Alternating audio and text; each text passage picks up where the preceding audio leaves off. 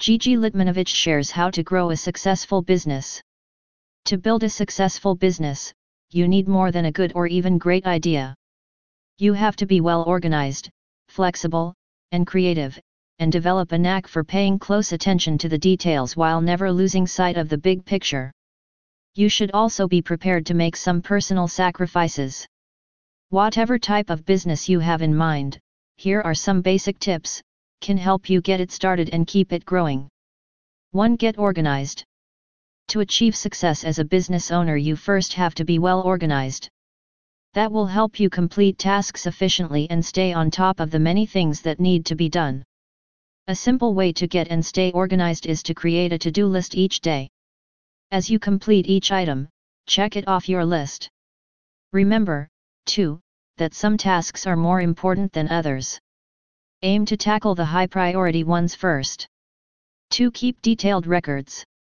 No matter how busy they are, successful businesses take the time to keep careful accounting records. By doing so, they know where their business stands financially and can often get a better, and earlier, grasp of any potential challenges they might be facing.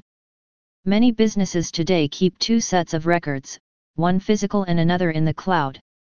That way, a business owner no longer has to worry about losing crucial data if something unfortunate happens, like a fire, computer virus, or other calamity. 3. Analyze your competition.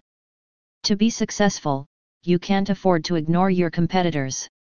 Instead, take the time to study and learn from them. Larger companies devote significant resources to obtaining this sort of competitive intelligence. How you go about analyzing the competition can depend on the nature of your business.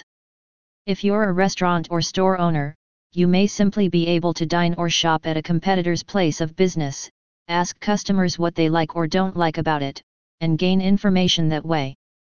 4. Understand the risks and rewards. Another key to being successful is taking calculated risks to help your business grow. Besides contemplating the potential rewards if you succeed, a good question to ask is, what's the downside if this doesn't work out? If you can answer that question, you'll know what the worst-case scenario is. If you could live with that scenario, and are prepared to take the necessary steps to manage the risk as much as possible, you might want to give it a go. Otherwise, this could be a good time to consider other opportunities. 5. Be creative. Always be looking for ways to improve your business and make it stand out from the competition. Recognize that you don't know everything and be open to new ideas and different approaches. 6. Stay focused on your goals. The old saying "Rome wasn't built in a day" applies to building a business as well. Just because you open a business doesn't mean you're going to start making money immediately. It takes time to let people know who you are and what you have to offer, so stay focused on achieving your goals. 7. Provide great customer service. Too many businesses forget the importance of providing great customer service.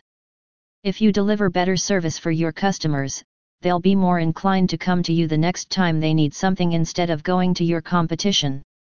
High-quality service is one key to obtaining competitive advantage in the marketplace.